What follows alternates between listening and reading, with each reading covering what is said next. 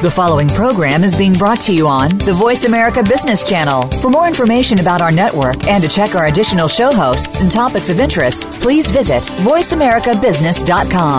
The Voice America Talk Radio Network is the worldwide leader in live Internet talk radio. Visit voiceamerica.com. The views and ideas expressed on the following program are strictly those of the host or guests and do not necessarily reflect the views and ideas held by the Voice America Talk Radio Network, its staff, and management.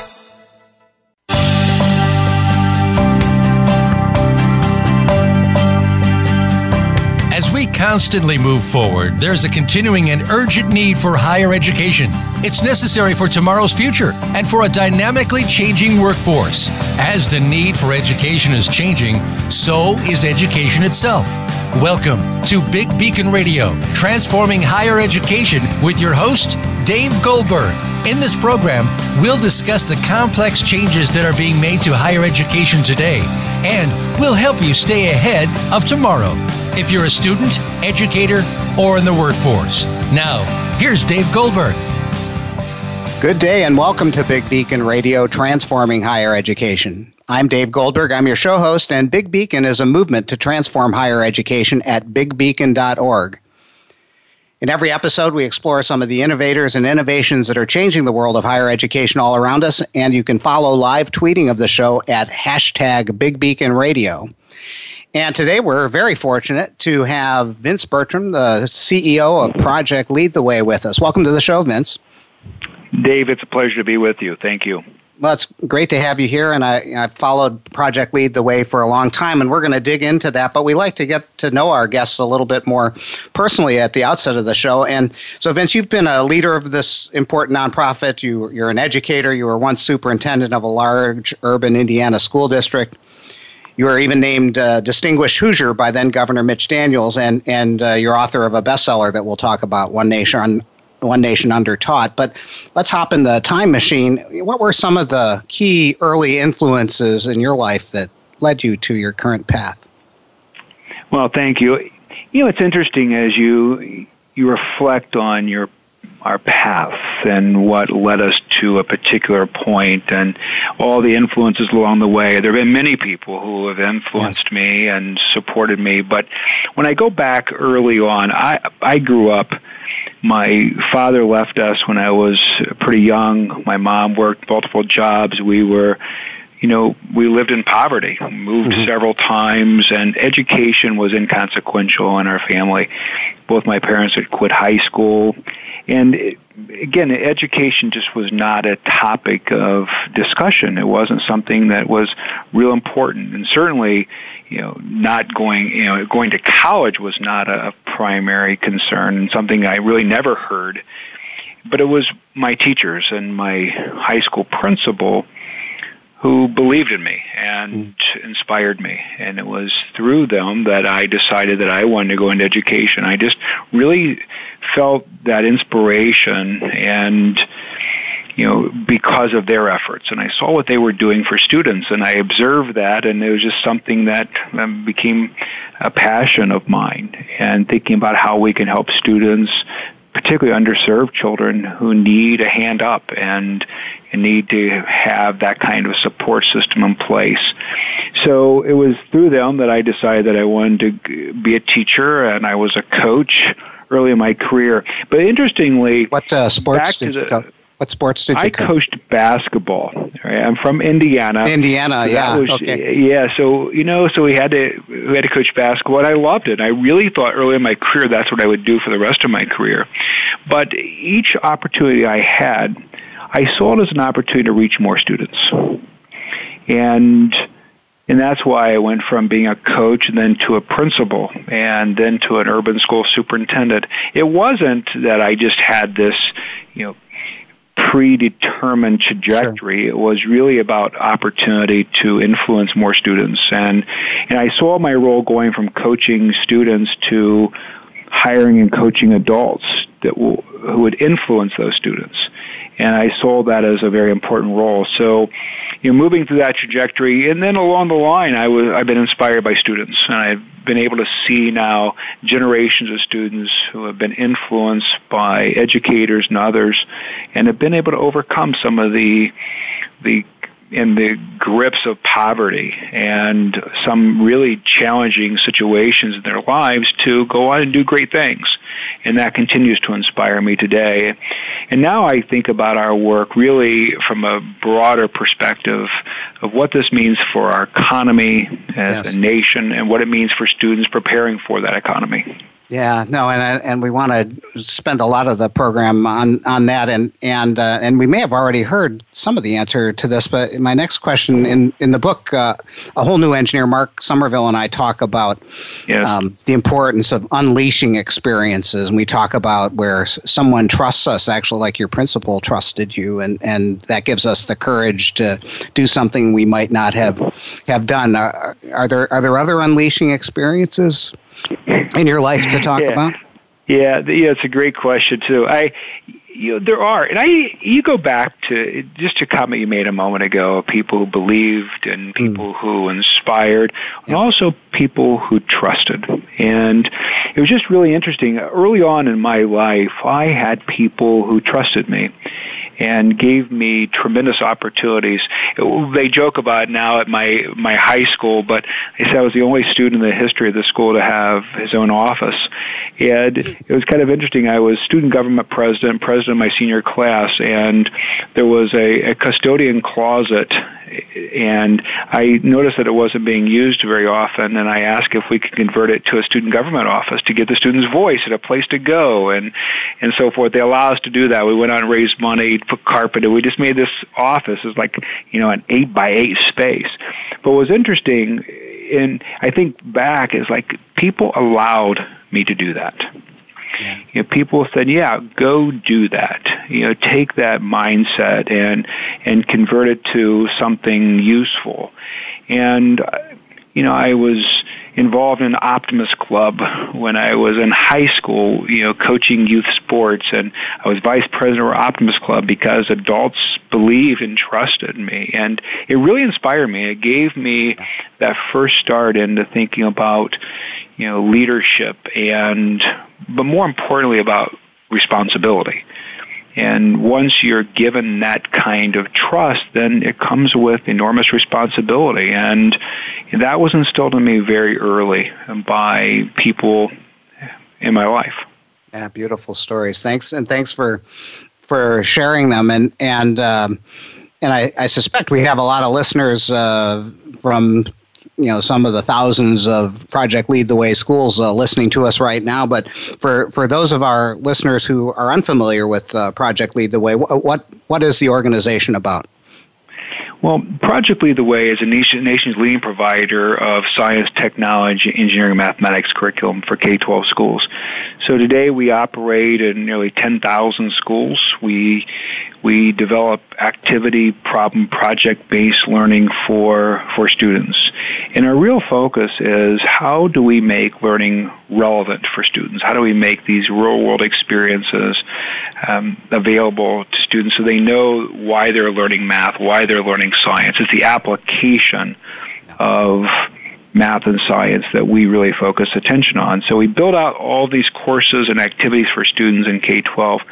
But we also train thousands of teachers. Last year, we trained over 10,000 teachers. This year, we're expecting that number to hit over 13,000. And it's a transformational learning experience for teachers as well.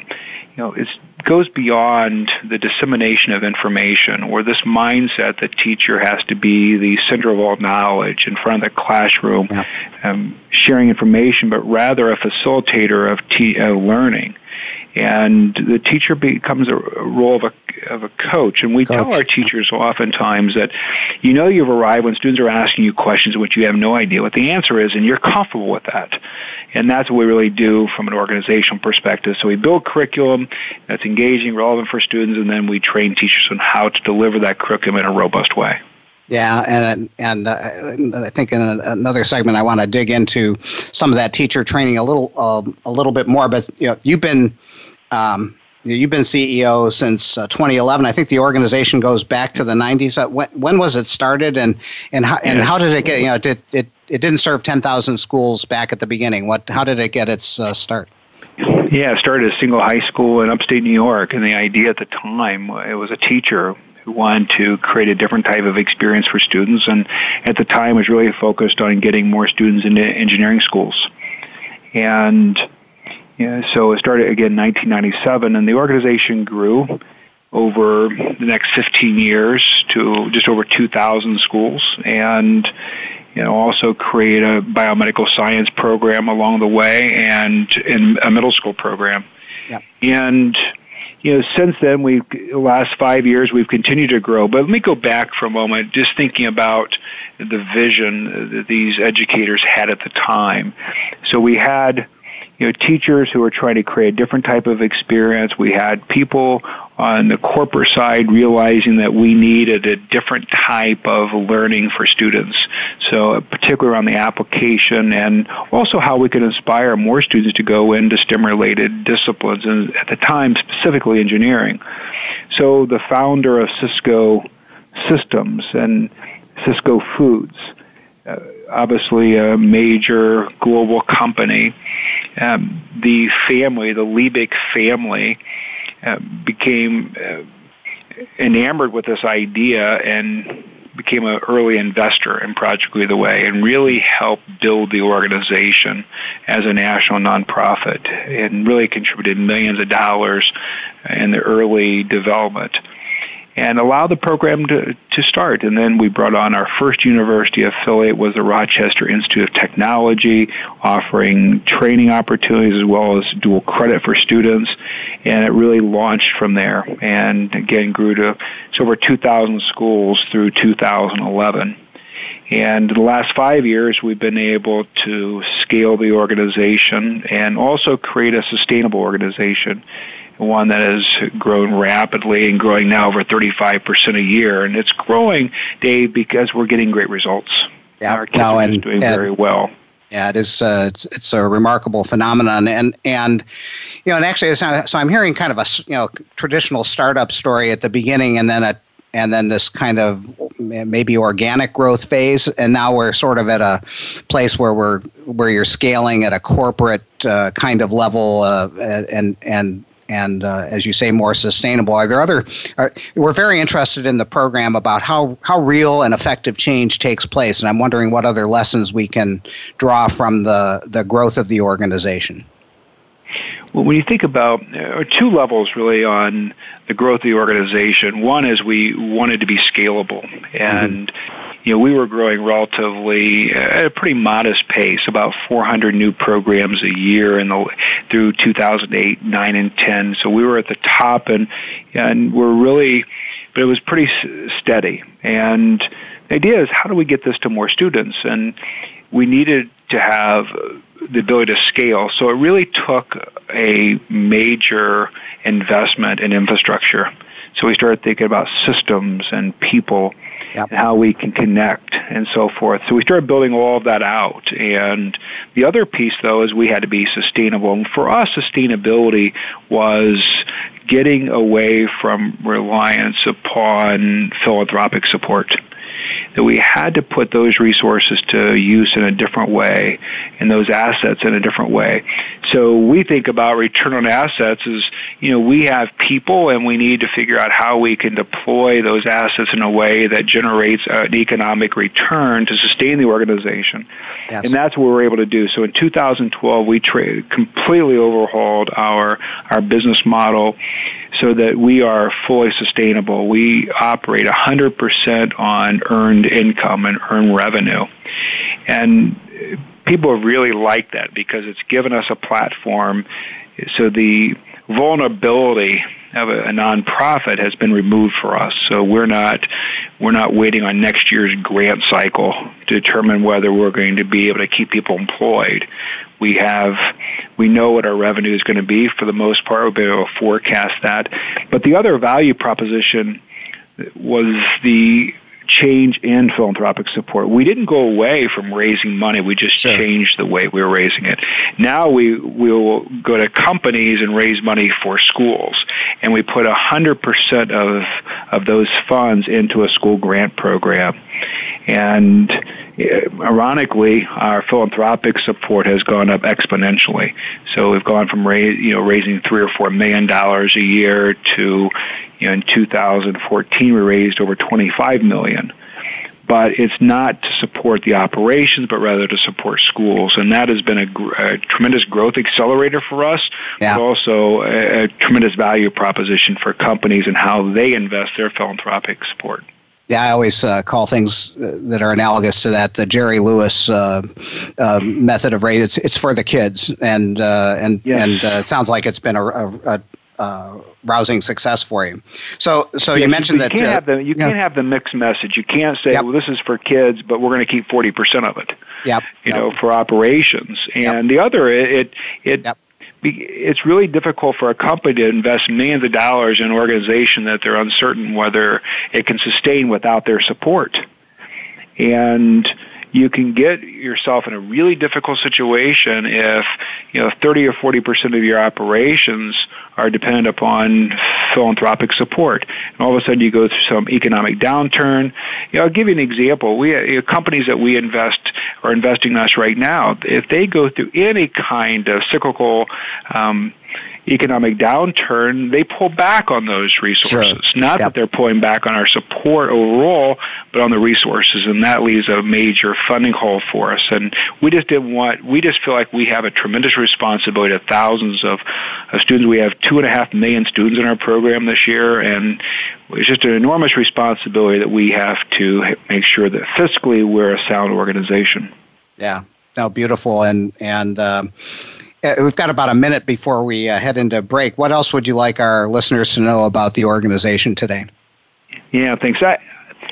Really, we think about our work on a couple of levels. Obviously, from an educational perspective and how we build this mindset for students, this growth mindset, this entrepreneurial mindset. But at the same time, Dave, we're really focused on our economy. And what does it mean, and how do we develop a skilled workforce for the future of this country? And we know it's our students, and we have to increase the pipeline of students going into STEM-related disciplines. At the same time, understanding that these are skills that are transportable across multiple disciplines, multiple sectors. So it's relying not only on our future workforce, but also our economy, and companies operating this economy are depending on our students. Yeah, great. So we're going to take a bit of a break, and back in 2014, you wrote a book, and we want to talk about that book in the next segment. This is Big Beacon Radio with our special guest, Vince Bertram from Project Lead the Way, and in the next segment, we want to talk about his book, One Nation Undertaught, Solving America's STEM Crisis.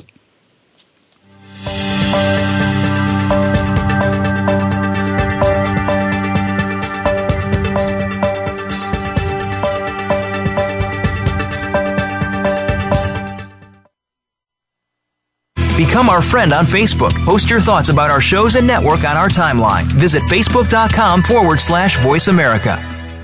Do you want greater success in bringing change to your university, college, department, or classroom?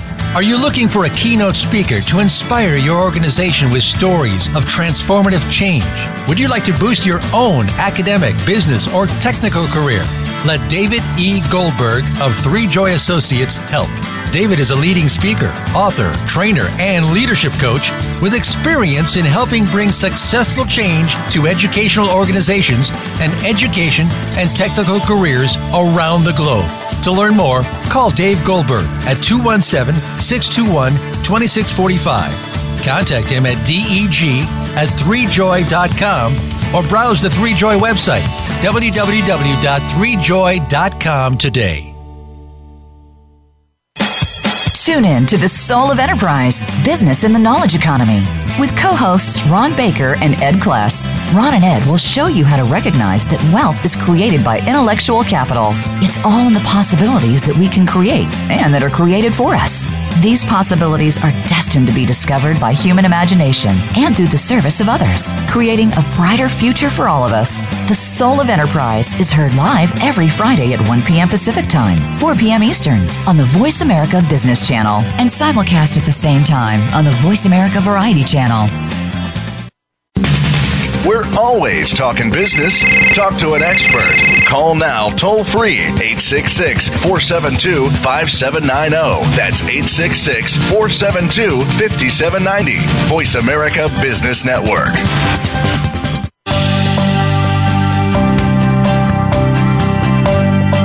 You are listening to Big Beacon Radio. If you'd like to call into the program today, please call 1-866-472-5790. Again, that's 1-866-472-5790. Or send an email to deg@bigbeacon.org. Now, back to this week's show. And welcome back to Big Beacon Radio. And we urge you to get a copy of the book that is transforming higher education, A Whole New Engineer, The Coming Revolution in Engineering Education at wholenewengineer.org. It's not just for engineers anymore. And before the break, we were talking with our special guest, Vince Bertram of Project Lead the Way. And we were talking about some of the early influences in his life, and as well as how the organization got its start and where it is today. And in this segment, we'd like to turn to a book that you wrote, Vince, in 2014, One Nation Undertaught, Solving America's STEM Crisis. And actually, let's start here before we talk about the STEM crisis. What inspired you or influenced you to write a book? Well, a number of things. One is as I think about our economy, our nation, and the things that put us at risk, and I think of all the things that helped build this great country. It was through innovation, ingenuity, the entrepreneurial mindset, and then my question was, are we fostering that kind of development for today's students? And are too many students slipping away from us because of certain elements within our education system? And are we restricting this pipeline, constraining it in a way because of the way we're delivering education to students? And I've concluded that I believe that is the case and that we can do something about this. And it's our economy and our nation that absolutely needs our students to develop the kind of skill set necessary to continue this kind of prosperity. At the same time, if our students are going to have that kind of economic prosperity, they have to develop the skills that are going to lead to great careers. I think that's an important piece for us as well. So all of that really led me to thinking about, how to frame this issue in a way that made sense, that brought evidence to the question, and also some real solutions on how we can approach the kind of deficits that we believe we're facing. Yeah, and I'm hearing that. So the book is centered around STEM, but I'm hearing the problem as trying to remember the exact words you used, but it's something to the effect of the ways in which we're delivering not working. So in what ways is education writ large not working for our kids today? Well, I think there are a number of things. I mean, we have teachers who are doing a great job with our students and teaching them various content area. And Howard Gardner at Harvard says that the greatest deficit for American students is their inability to apply learning in a context in which it wasn't learned. And we tend to teach everything in isolation. We're compartmentalized at all grade levels. In elementary, we teach subjects, and we go on to the next subject. We do the same thing in middle school. We get to high school, math down one hallway, science is down another. They're taught in isolation. At the same time, we're not teaching those subjects in a relevant way. We're teaching math because students need to take a math test, not because these are solutions to real world problems.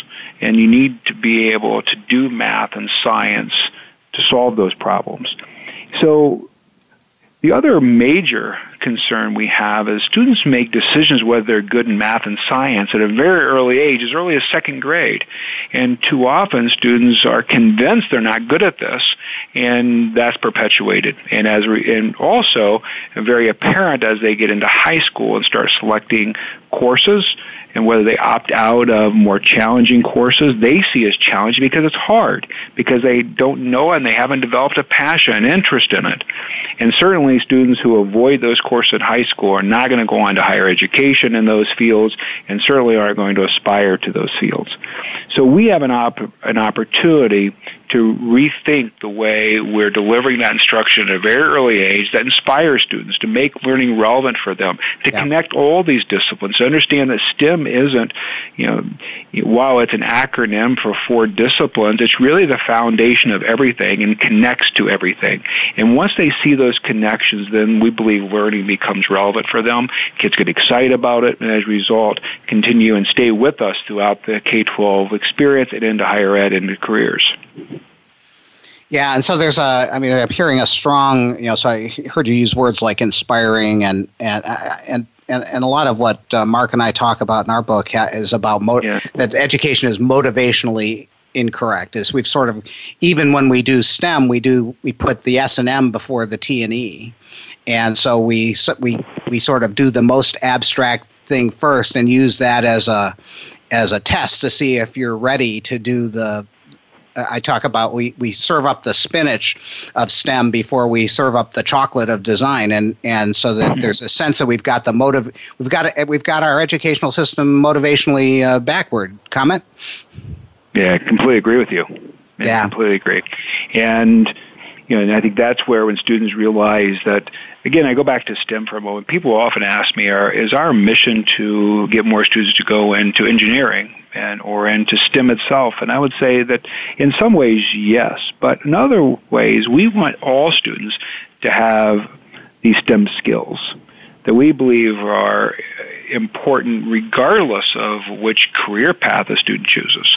So I'll give you an example. If you take art, how is it connected to STEM? People think the art is some discrete subject that needs to be added to the acronym, but I would suggest it is directly connected to art. Whether it's how we make paint and paint brushes and chemical compounds, and canvas, and the architecture, the creativity, all these things are built in a part of STEM. Whether it's computer software programs that allow students to do amazing graphics and design, all this is connected.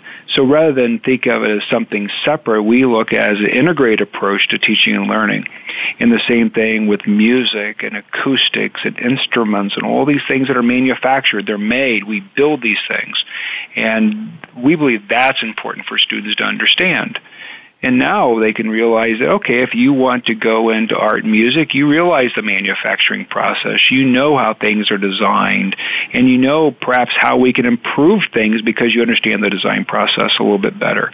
And you have math and science background to allow you to come to some conclusions on your own.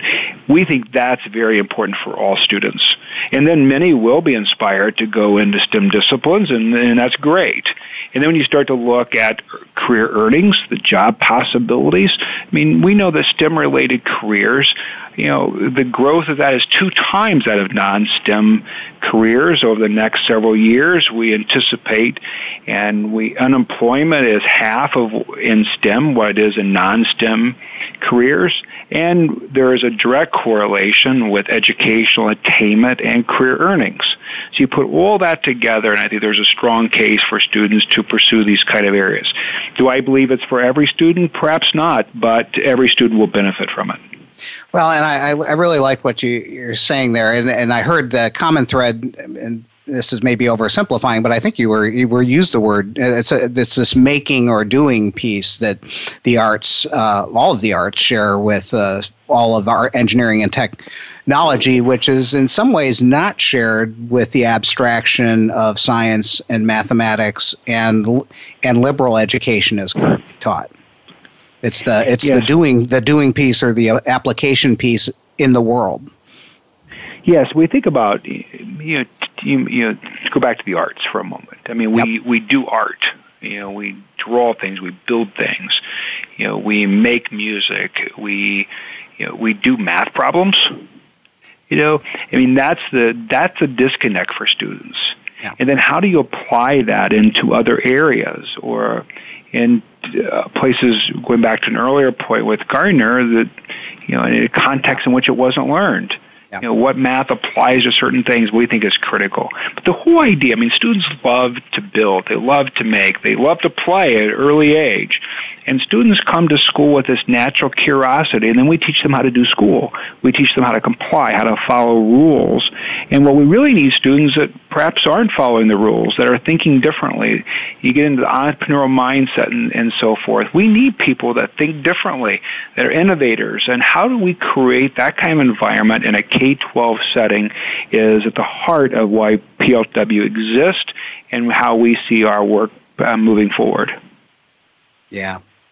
And actually, when we try to, in quality circles, we try to look for root causes of problems and crises, and it's a bit of a puzzle, So it's clear that we have this sort of motivationally incorrect sequence. We say master the spinach before you can taste the chocolate. And it doesn't mean that you want to fill a kid with chocolate, but you want a better mix of the spinach and chocolate somehow. But somehow we've gotten ourselves into this kind of weird place where the most abstract stuff of human learning is sort of taught as a prerequisite before you're given the keys to actually do the cool stuff with it. And I'm I have my own ideas about why this is, but what are the root causes of kind of teaching the abstract theoretical stuff before being able to use the knowledge? How did we get? This is really, when you look at it that way, it's almost obvious what the solution is, and it seems to me a lot of what Project Lead the Way does is kind of turn that around and help the system get it right. But how did we get into this pickle? Yeah, it's a great question. And I think part of it is, when you think of the scaffolding of learning and how a normal learning process, there's a belief that there is certain content knowledge you need to inform your decisions as you move and progress so that you can do more complex type of work. In mathematics, we teach we teach multiplication tables, we teach how to add, subtract, and then all of a sudden, math becomes more complex along the way. And the same thing in the sciences. So it's, it makes sense from that perspective, but it's not very inspiring, and it's certainly not very engaging for students. Yeah. But go ahead. Go ahead. No, go ahead. I'm sorry. Well, I was just saying that, the idea then is, in the way we have structured schools, everything is, I made this point earlier, compartmentalized, even around teacher expertise. Okay, so I learned to teach math. I'm not a science teacher, and I'm not a history teacher, but all those are interrelated in many ways, but I don't necessarily have that knowledge, so I teach my course and my content. And we have to find a way to bring all those things together, and a lot of it requires collaboration and a different way of teaching and learning. I think the other key thing that's happened in American education over the last several years is, through accountability, and I am a strong proponent of accountability, yet we have believed that accountability is around taking exams. And as a result, when you're only testing certain areas, then the focus is on improving performance in those areas, not necessarily how those things are connected, and how by giving students projects and activities and the application of these things would actually elevate learning. And we just haven't moved in that direction as a country.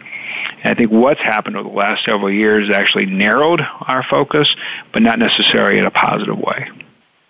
Yeah, and the number of things to unpack in there. The one that I want to go back to, I think the sense that you teach the basics, and I did a little movie on the missing basics of engineering because I was always fighting my colleagues over. They wanted to talk about the math and science as being basic to building stuff, but no.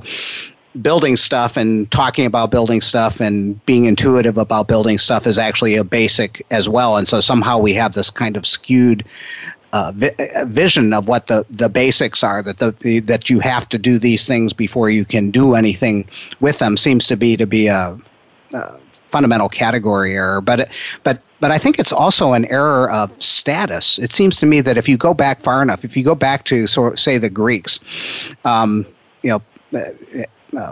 Plato and Socrates and Aristotle were walking around teaching the elites of that society, and the people who made stuff were slaves. And so it seems to me that part of the stigma that we're fighting goes back to the 4th and 5th century BC of Greece and Athens, that making is somehow declass and what low class people do. And so we can't come out and say it, but actually I think in part it's hard for us to turn it on its head and do the technology and engineering, the making first, because we sort of have the aspiration for our kids to be high class, and high class people learn the abstract theoretical stuff that by itself isn't particularly useful, that only high class people have the time to study. I threw a lot in there, but any reaction to what I just said? I was speaking to a group of manufacturers, and I asked the question, how many of them had high-paying jobs available in their companies, and almost every hand went up. Yep. I asked, how many of you have high-paying jobs in your companies that require perhaps a high school diploma or more, but not a college degree? Almost every hand went up. My next question was, how many of you want your own children to have those jobs? And there was silence and no hands. Beautiful. Well, not beautiful, but yeah. It's emblematic. The point is that, yes, whose jobs are those and for whom?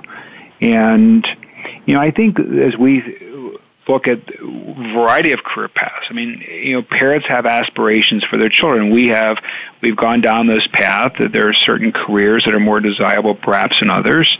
And that's I think a societal issue that we have to confront.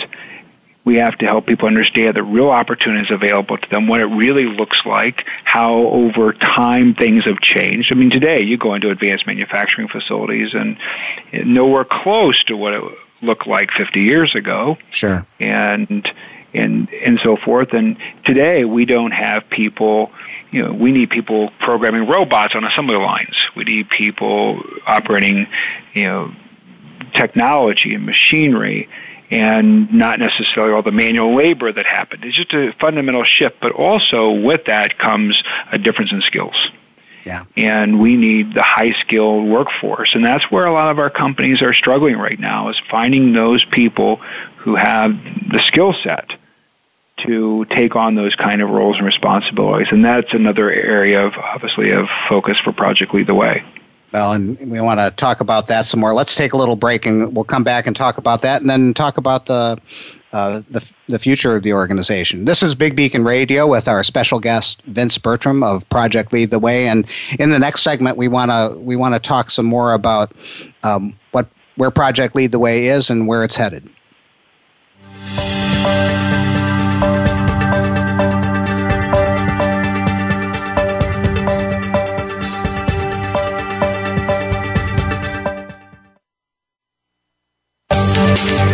From the boardroom to you, Voice America Business Network. Do you want greater success in bringing change to your university, college, department, or classroom?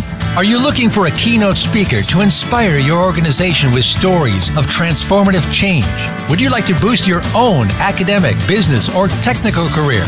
Let David E. Goldberg of Three Joy Associates help. David is a leading speaker, author, trainer, and leadership coach with experience in helping bring successful change to educational organizations and education and technical careers around the globe.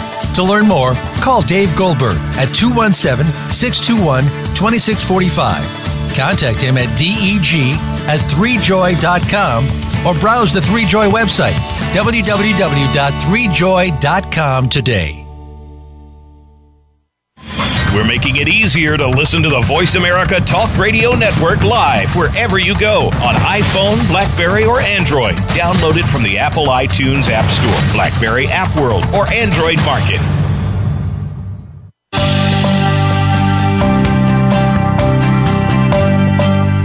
are listening to Big Beacon Radio. If you'd like to call into the program today, please call 1-866-472-5790. Again, that's 1-866-472-5790. Or send an email to deg@bigbeacon.org. Now, back to this week's show. And welcome back to Big Beacon Radio, and I'm Dave Goldberg. And go ahead and get the coaching and deep faculty development and training you need to help transform higher education at 3joy.com. And we return with our guest, Vince Bertram of Project Lead the Way. And in the last segment, we talked about a lot of stuff. We were talking about some of the root causes of the STEM crisis, the education crisis that we're facing. I want to return to that for a minute, Vince. In your book, you use the word rigor a fair amount, and you talk about the programs and curricula of Project Lead the Way as rigorous. What does that mean, and why is that important? Oftentimes, when we think of project-based learning, people question, how does that align with academic rigor or the challenge? And I think students in PLTW find that our courses are very challenging, and using the word rigor, very rigorous, and that by design, it really challenges students to apply math and science in a different context. And some of the students who have the most difficulty with our program are some of our highest performing students. They're used to having a right or wrong answer. Yes. And it's yes, no, true, false. And in our program, it's not. It's the difference in saying, giving a student a problem, 5 plus 5 equals X. Well, there's one answer to that. A very different question, A plus B equals 10. And there are multiple ways to arrive at that number. And what we try to encourage students is to think differently, and as a result, it really challenges them. And then we give them high level. Our students are using Autodesk Inventor software in middle school, right? They're using the same software used in Fortune 500 companies and designing, world-class aircraft. They're using in 7th grade. They're using real technology in real ways, and it is challenging for them. But once they learn how to do that, it opens enormous opportunity for our students, and that's what we think about rigor, is that we're not interested in teaching this at a low level. What we want to do is build students up to build their capacity to learn very complex material, and in PLTW, that's what they get really across all 3 of our pathways in engineering, biomedical science, as well as computer science. Yeah, and so I'm hearing your answer through my Barry Johnson lens. We had Barry on the show the other day. Barry wrote a book called Polarity Management. So there's a sense of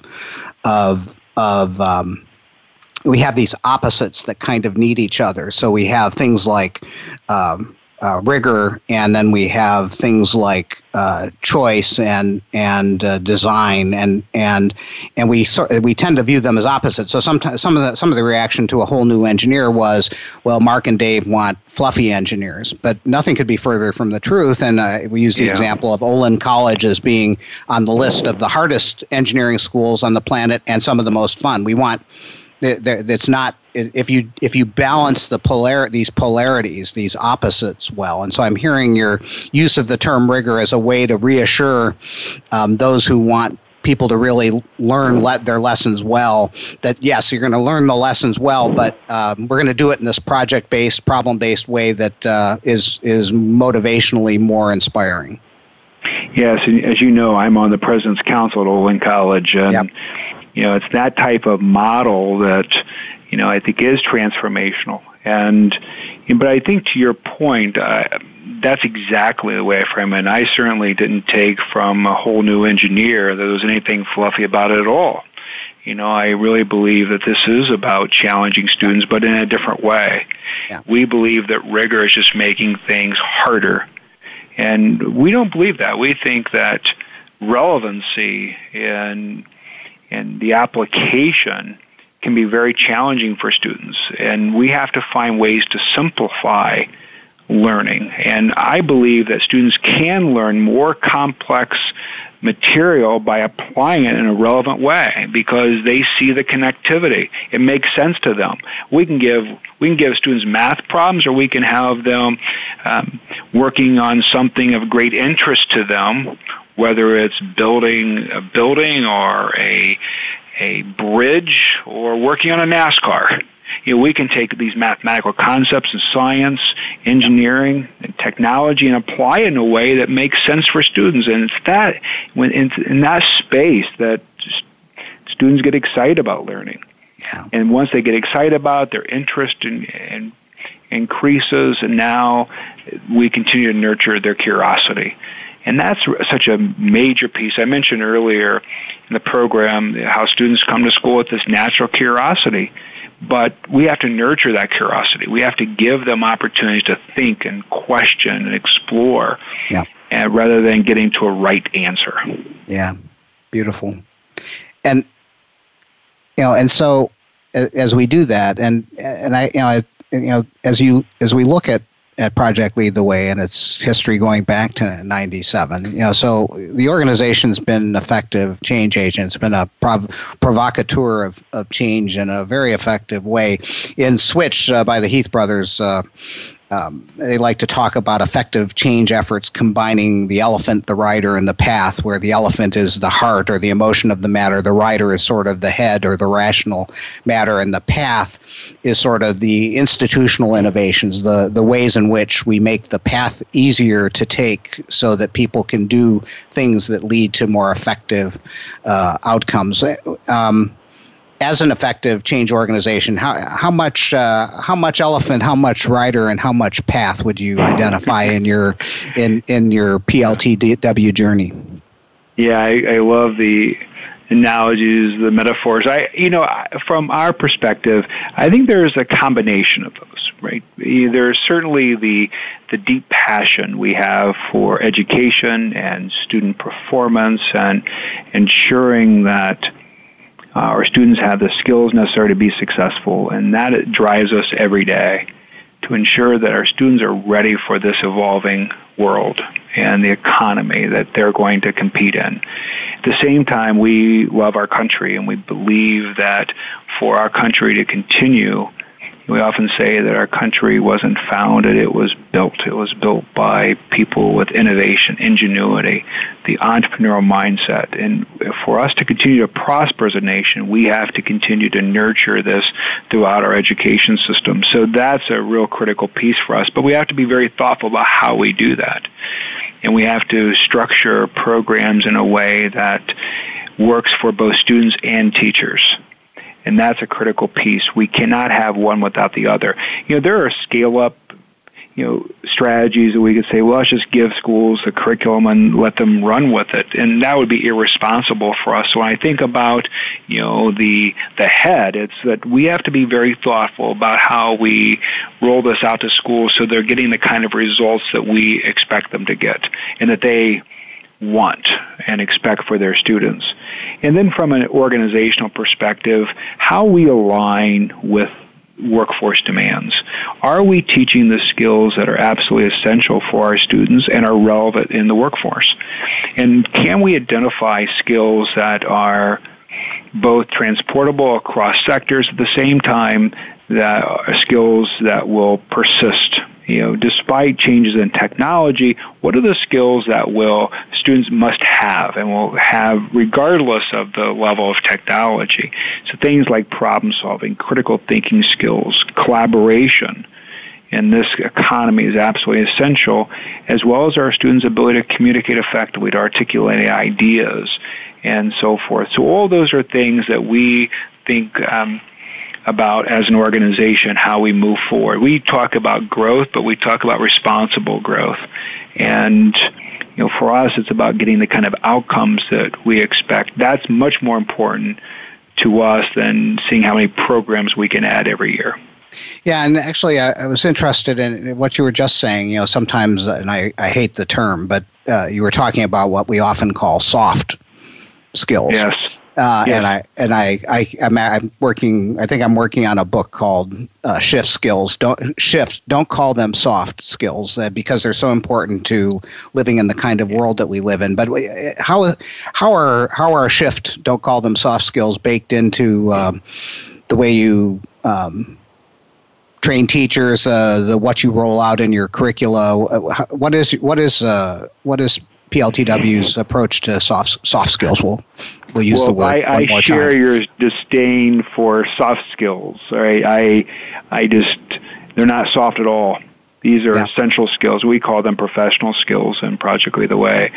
That students are expected to do. I mean, it's the great limiter for many students is their inability to articulate their ideas, to communicate effectively, to collaborate.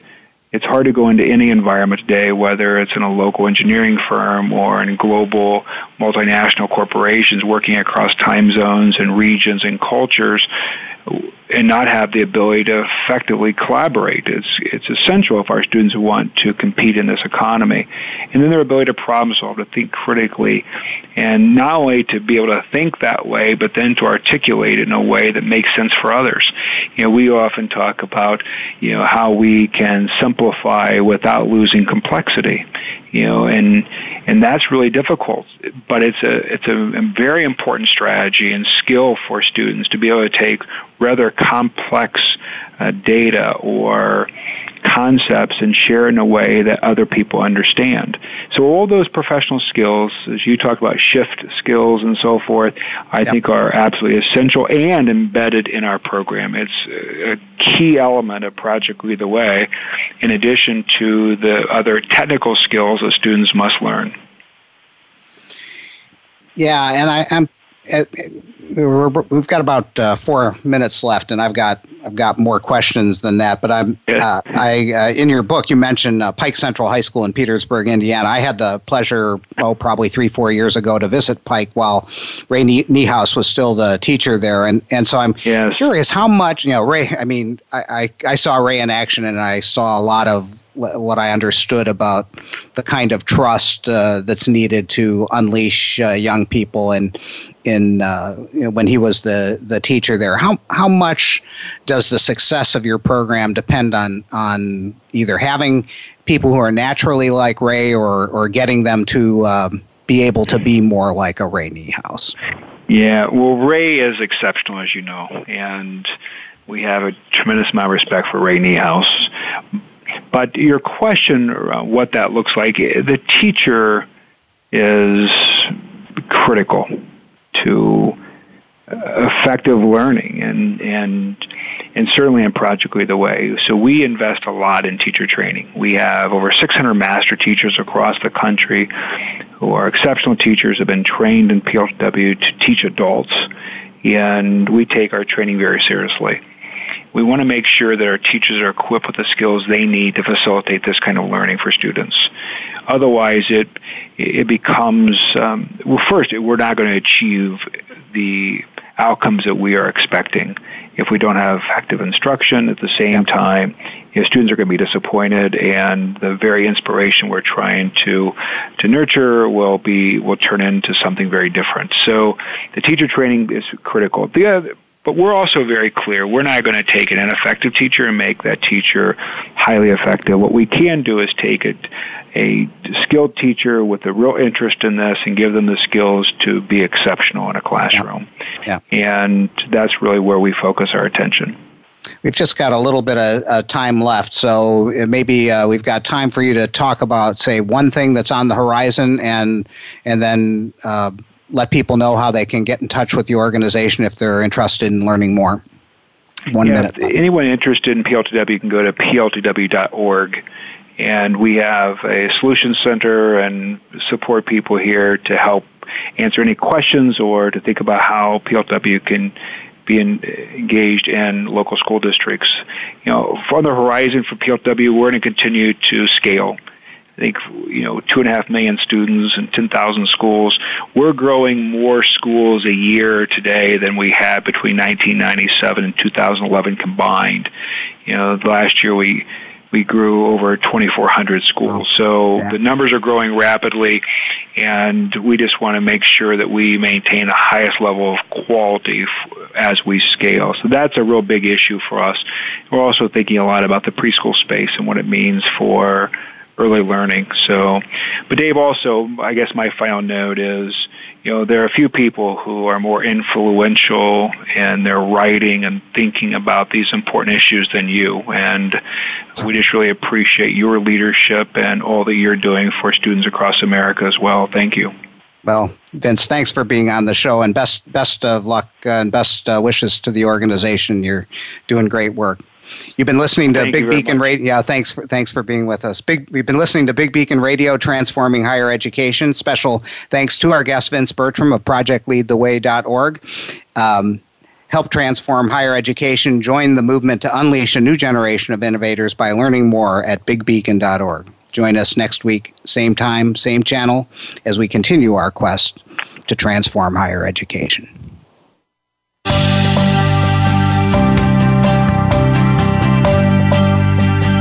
Thank you for tuning into Big Beacon Radio, Transforming Higher Education. Please join Dave Goldberg soon for another edition. Listen every Monday at 1 p.m. Eastern Time, 10 a.m. Pacific Time on the Voice America Business Channel. For additional information about our programs or to find out about the next show, please visit bigbeacon.org. We'll talk again very soon.